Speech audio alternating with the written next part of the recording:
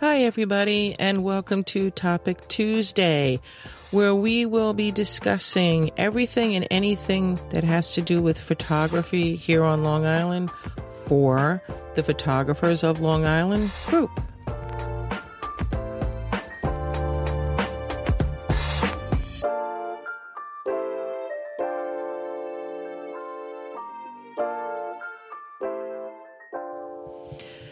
So this week, I'm going to talk about one little thing. I don't know if everybody's been paying attention. We're photographers. I think we pay attention to it no matter what happens. But there seems to be a lot of new product coming out on the market. And I'm not just talking about glass. I'm talking about new cameras in itself. Canon, Nikon, and Sony all came out with brand new bodies. And they're cute, if that's the right word you want to use. They have a lot of things that are high-tech, new. But it led me to come up with this one question. Do you really need it? We've all been around here for a while. We've all been photographing the island for a long time. But these things are getting so out of hand with price. All right, granted, the Nikon, the new one, the what was it? The 5, I think. The Z5. Yeah, all right, it's mirrorless. It's a little bit cheaper than the 6 and the 7. That's nice. But you're talking $1,300, $1,400. It's still a lot of money for a body you already have. And it's, the conversations have always been out there, and I've heard a lot of us say the same thing. Body really doesn't matter as much as having the good glass. So, but I understand the difference between, changing over to mirrorless and things of that nature. I mean, I personally, I have the Nikon D500. It's quote unquote their top of the line DX camera, and I'm fine with that. I have no looking into or no plans on moving up or changing bodies. I've added glass. Yeah, I mean, I added the 70 to 200. I just recently picked up the 150 to 600 Tamron, which I'm looking forward to use. But the only thing, that possibly would entice me, and it was with the Sony. I mean, it was the Sony. It has the eye recognition for those of us that are portrait photographers. I mean, that was a huge thing for me. I really loved the idea of that, and I watched it, and they've, upgraded that from the 3, the 4 to whatever they've got now.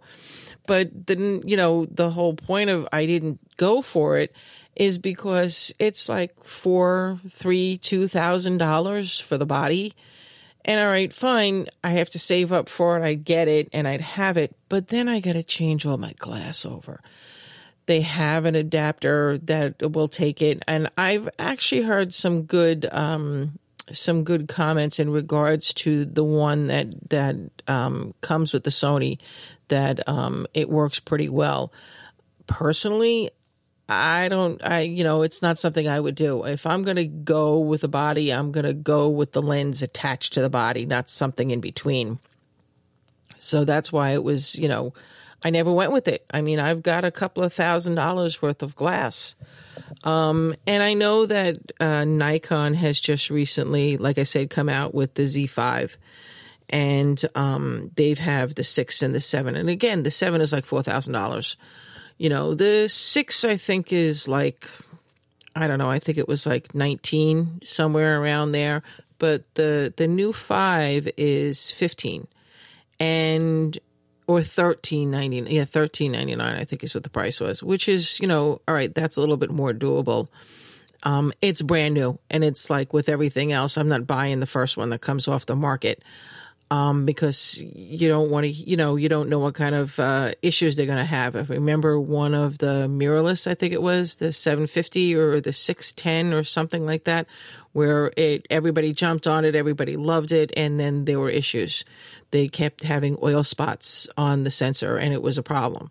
So, ever since something like that, I prefer to wait a while to see how it goes.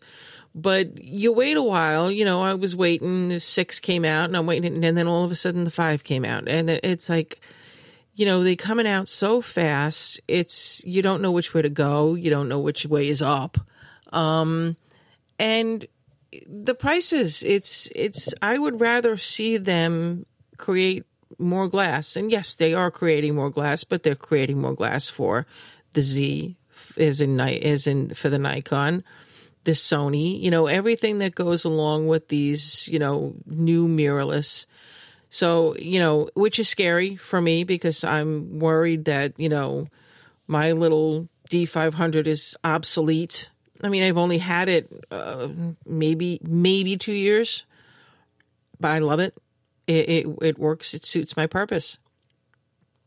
But yeah, it's the question is, do you really, really need it? It's nice and it's shiny and everybody wants the best of everything. It's the keeping up with the Joneses kind of thing.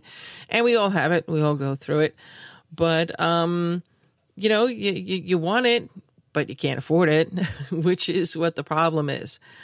So, it's why I brought it up as a topic. I mean, is it really necessary? I mean, that's what you need to think about, because what you have and what you're doing, if it's working, why change it?